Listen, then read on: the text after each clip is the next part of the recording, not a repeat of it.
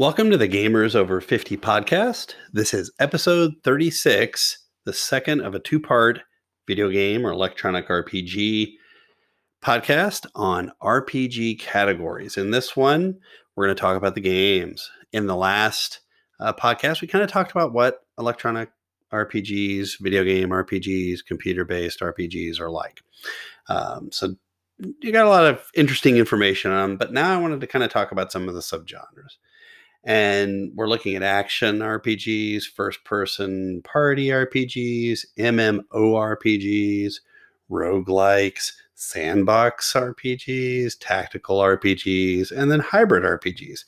And so what I'm going to do is I'm going to go through the genre and then I'm going to talk about a game. And so this last, I think it was a little bit, maybe 8 days, 7 days, maybe it was 9 days, I decided to go out and play some of the games, electronic RPGs that I thought were really good or I enjoyed earlier, or a couple that I had never played before. So I'm going to give you some interesting games to go through as well. So let's start out with action RPGs. And what this is, an action RPG is when you control kind of one character and you're going to be focusing on that character, the plot, the story, all are about you. And these early action RPGs came out in the 1980s with games like Dragon Slayer and Wise series, and I'm Y with apostrophe S series, or maybe not, which are really kind of like a hack and slash combat mode. So that means your sword, bam, bam, bam. A lot of keyboard controlling, no mouse, no joysticks, etc. And you would use some different menus as well. So, this kind of defined that action adventure space until Legend of Zelda kind of came out. And Legend of Zelda, you really didn't see the hack and slash. You just, you can hit, you shot your arrow, bow, arrow. And it really opened up the space so that you're able to kind of save your progress and move forward. The other part of this, where you had different RPGs where it was you're getting involved with non-players. And so you'd have a non-player maybe you buy something from, or I had to go speak to someone so they can upgrade an ability. And that's where these action RPGs take you to doing a lot of combat, earning your experience points, or doing some things, maybe lock picking, or not really like growing crops. Maybe you had quests that go involved, then you have to do so many things. You have the option to break down a door or not open it. And if you open the door using a lock picking, or you get someone to open the door for you, you get extra points. So some of the really kind of interesting part of these kind of action adventures was it was a lot of just killing enemies. It wasn't a, going around and trying to solve problems. Now, some of them were solving problems. There was a quest. Oh, you have to go find the 7, 8, 9 of this item, or you have to go find the specific item, but you have to fight your way all the way in.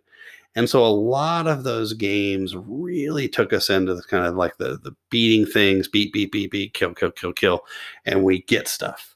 So, another game that really came out of this, and one of the games I looked at, was Diablo. And Diablo for gamers is kind of a big deal. Everybody knows about Diablo. RPG folks really like it.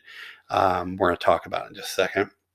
But the unique experience that you're able to get in these kind of action RPGs are you go in and you just attack. There weren't you didn't go through a lot of in-depth placement from where you're having to figure something out. Maybe it was you had to kill everything in the castle and then you win. So let's go into Diablo. Diablo is created by Blizzard. Blizzard is, if you've heard of Blizzard, is one of the big game companies. I think a few years ago they were purchased by EA kind of Electronic Arts. So the cool thing about Diablo is you can be a single player or you can have up to 4 players. The rating of this game, and you'll see I went through players rating, description, and then things I don't like and didn't like. But the rating of this game is mature. There is some mature, you're going to kill things. And, my 9-year-old, my 11-year-old, probably not a good idea for them to kill. 16 and 22, they're kind of getting to the point where they can make those decisions. Obviously, some people may not enjoy it. But, Diablo is basically an action role-playing hack and slash. It was The original was released in 1997. And the reason why I knew this game was I was playing some kind of real-time strategy games that Blizzard had put out, and this Diablo came out, and everybody was like, "Oh my gosh, it's the greatest game ever!" At the time, it was really amazing. So much so that I can say when my brother and I play a game and we both enjoy playing that game, then it's a really good game. And I say that because he and I have such different tastes. But Diablo is set in a fictional kingdom of Canderous, the mortal realm, and the player controls a hero battling to get rid of the world of Diablo. The person, his name is the Lord of Terror. And so he's really scary, and he lives beneath the town. So you're going 16 levels beneath this town, and you have to ultimately go to hell. Hell. Sorry. You have to enter hell to face Diablo and win. Now, additionally, there were expansion packs. There have been additional versions. There's a 2, there's a 3. There is a Diablo 4 that I can't remember if it's in development or it's been released. I need to probably do a little more homework on Diablo 4, but I really wanted to talk about the first Diablo because it's something you can still just go and play. It's a 23-year-old game, and it's fun. If you like to just sit there and beat on things and get treasure and you get cool blue items or purple items, awesome. I think there's also gold items in there.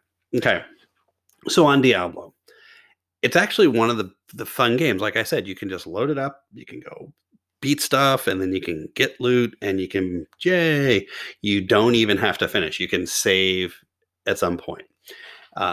It's the multiplayer option is so much fun because at the time in 97, remember in 97, we just barely had the internet. So you would get people together and we'd do what we call LAN parties, and 4 of us would get together and play a LAN party of Diablo. A lot of fun. Now you can do it over the internet. The world is huge. 16 levels aren't like 16, 10 by 10 grids. They are huge, and there's secrets everywhere. There are places you can find in the game that you may not see the second time, or you didn't see them the first time. Really cool stuff. The graphics in 97 were amazing. They're still pretty good today too. They're actually, they comprehend me. And you really don't know how to play a character's class, like, the strength and the charisma and intuition, like you might do in a D&D, that you have to make sure you're modeling that. You just can pick up stuff and just, oh, this is a warrior. Boom. He needs a shield. He needs a sword. Go. Last little bit, the lore of Diablo. So the Diablo, heading down after the Lord of Terror. It is kind of in depth. You get to learn a lot about this world. Okay. The one thing I really didn't like about Diablo, so I told you some good stuff, I'm going to talk about some bad stuff, is that you had to use a mouse to play. I like to play keyboard games. Additionally, the original Diablo, I think it had 4 classes, if I'm correct. I think it 4. Then they doubled the classes. So you had 8. So you had, 8 different kinds of people you could play. I think it started out hunter, or not hunter, warrior, and it was a wizard, and then somebody with like a bow and arrow. So not bad, still fun, had a good time playing it.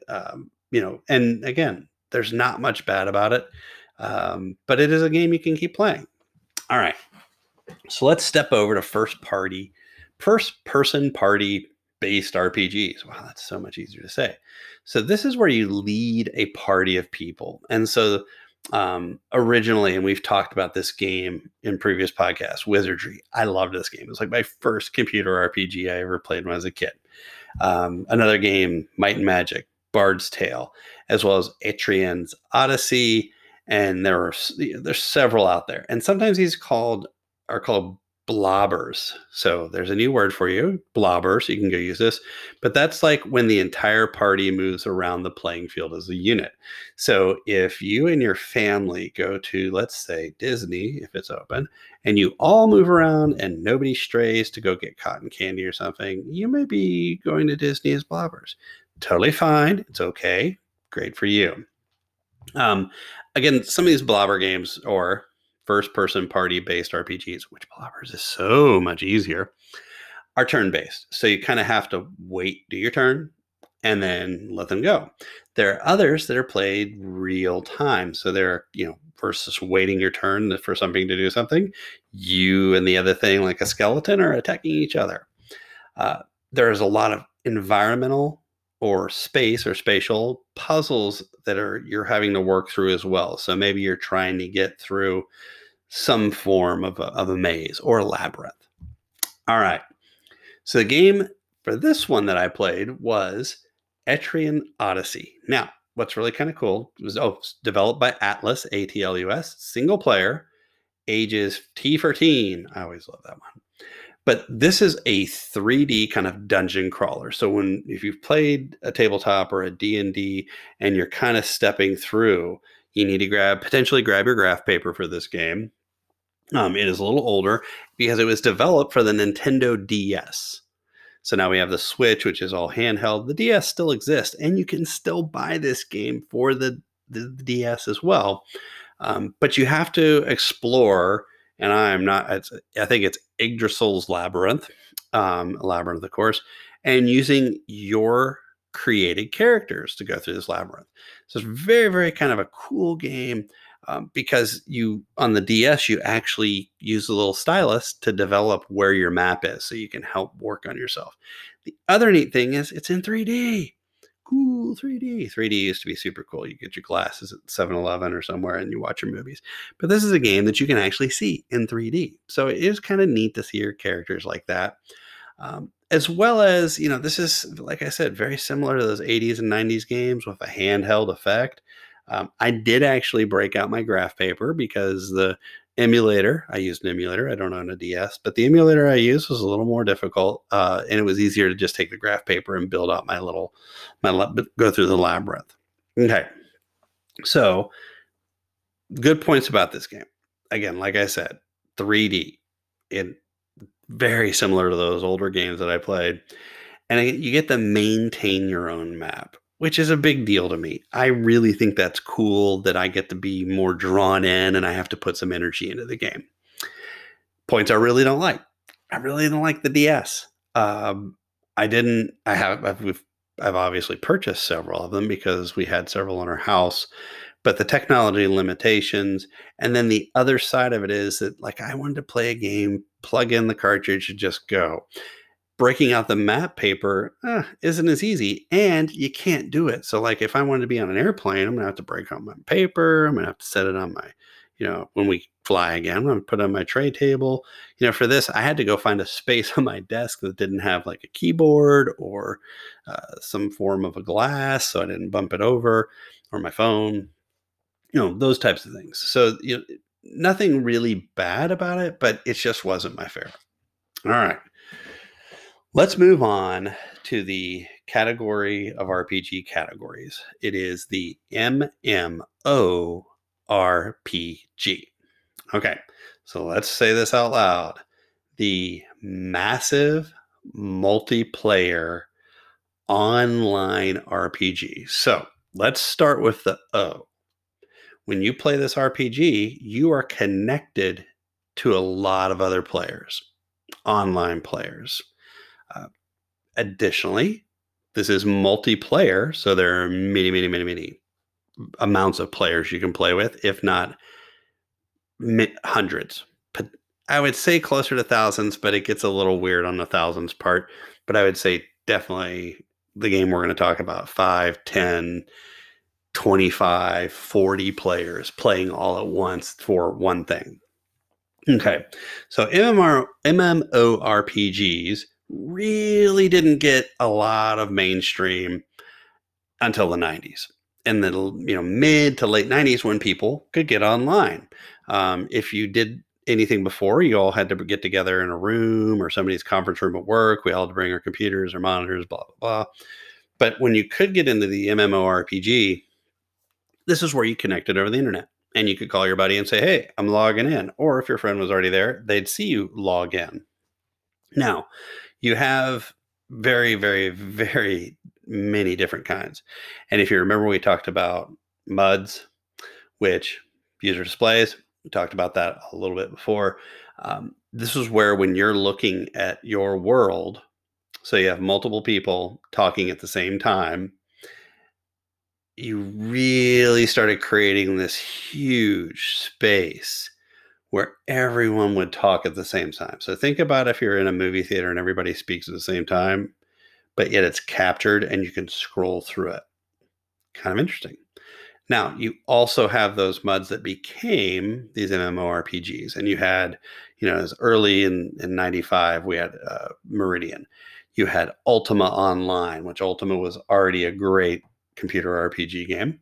You had games like EverQuest, which was the first really big MMORPG. Lots of people played it. I used to work with people that would find stuff and sell it externally. And then you had, of course, the big one, World of Warcraft. Blizzard, same company. Now, what's really kind of interesting is in a single RPG, you're by yourself. In an MMORPG, there is a huge social aspect to this game. There is a ton of stuff. You're going to be playing with people all over the world. In fact, the big, and I'm doing the air quotes of it, is that a lot of people talk about, oh, there's a ton of people in Korea and China that play. Well, they sure do, because it's online.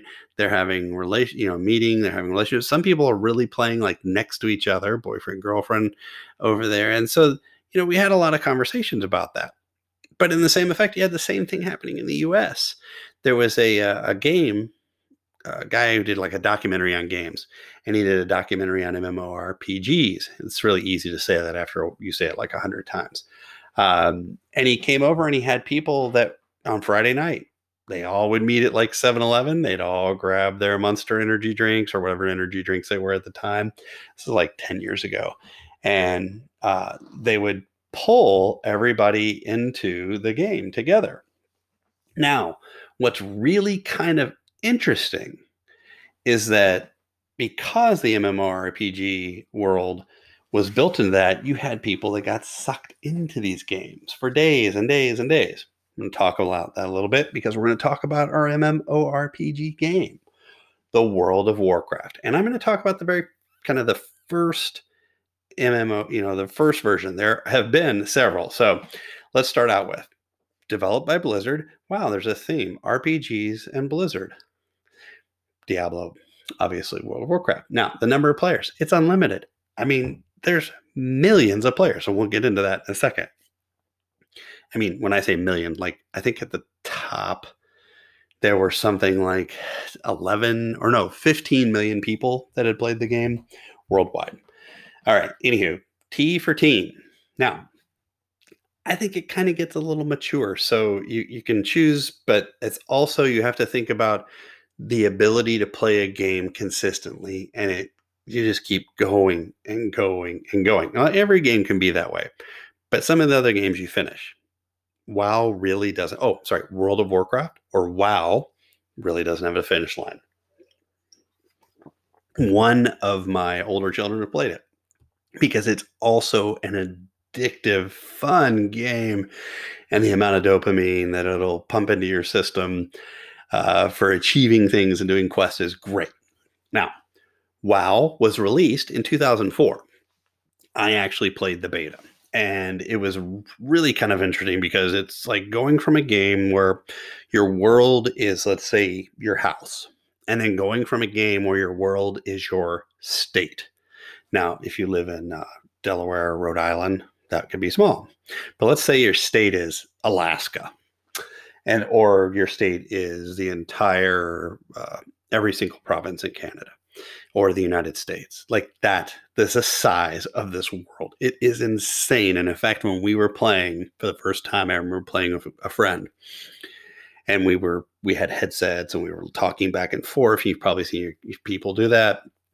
It was nuts. We just kept playing and playing and playing. And I'm going to do a bigger podcast on Warcraft or World of Warcraft on its own, because I think that I'm not going to give it enough justice in this short period of time.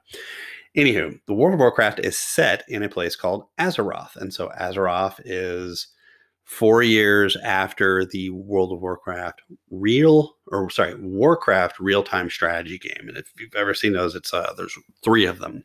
Fun games, really kind of neat games. We'll talk about them when we go through real-time strategy games at some point. But it was, released in 2004, and there have been, I think it's 8. Let me see if I do this right. I'm going to try it.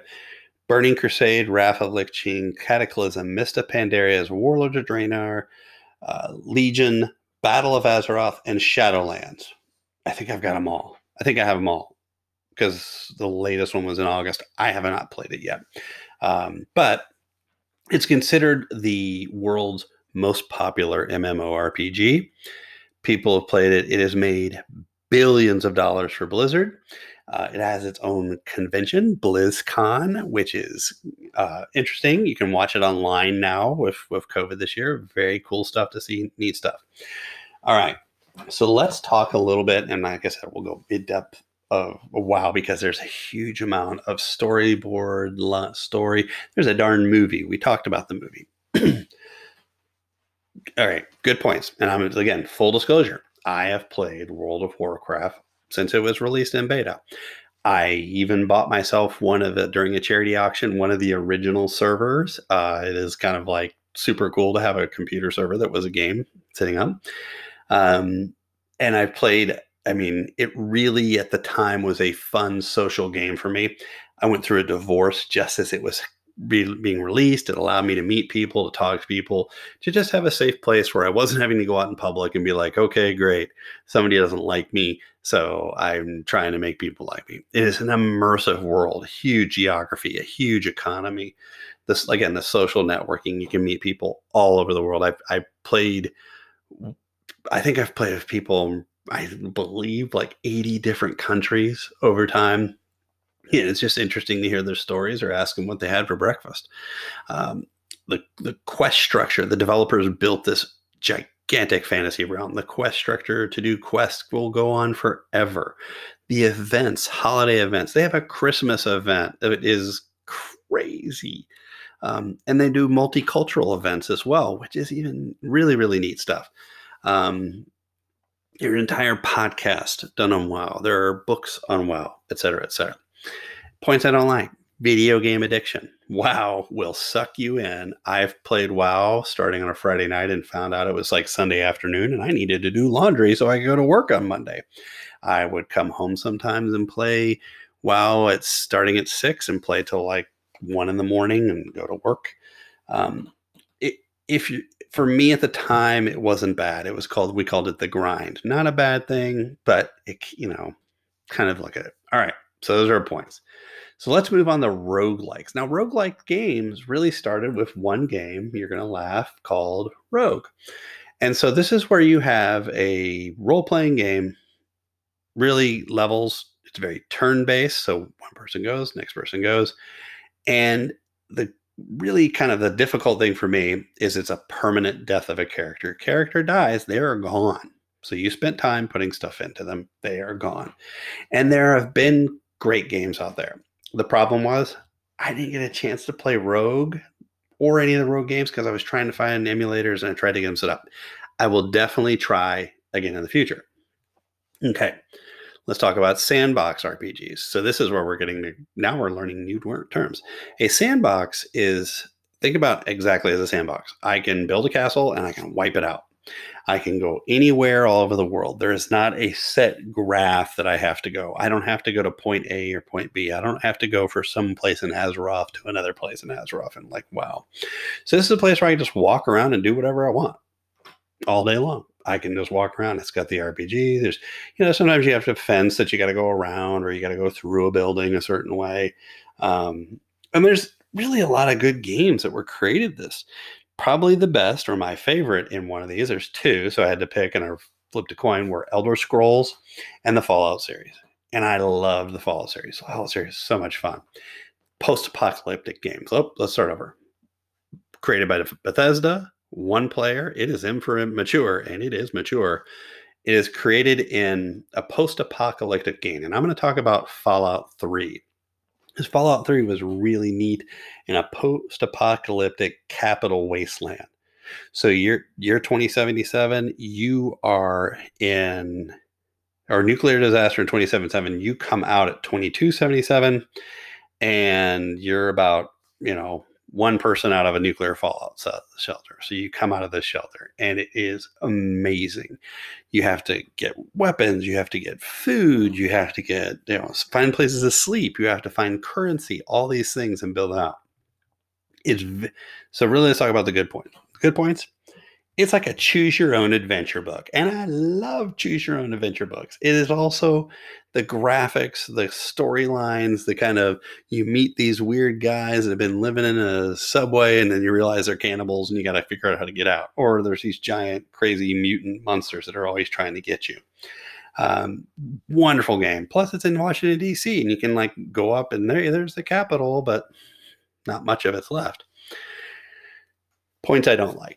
It could have told me I needed to save because when you make a decision and go down a path in sandbox games, you have to continue down that path, which is a little difficult for someone who's like, oh, well, I can just go back and redo that.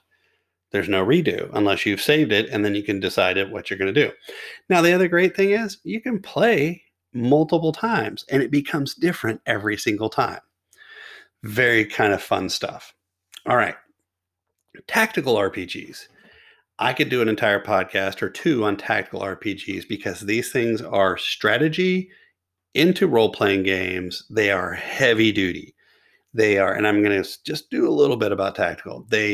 From the majority of the tactical games come out of Japan and they come out and they are so cool, but they are heavy duty. You need to control your player. There's a finite party. There are a lot of details. You do your turn and then you wait.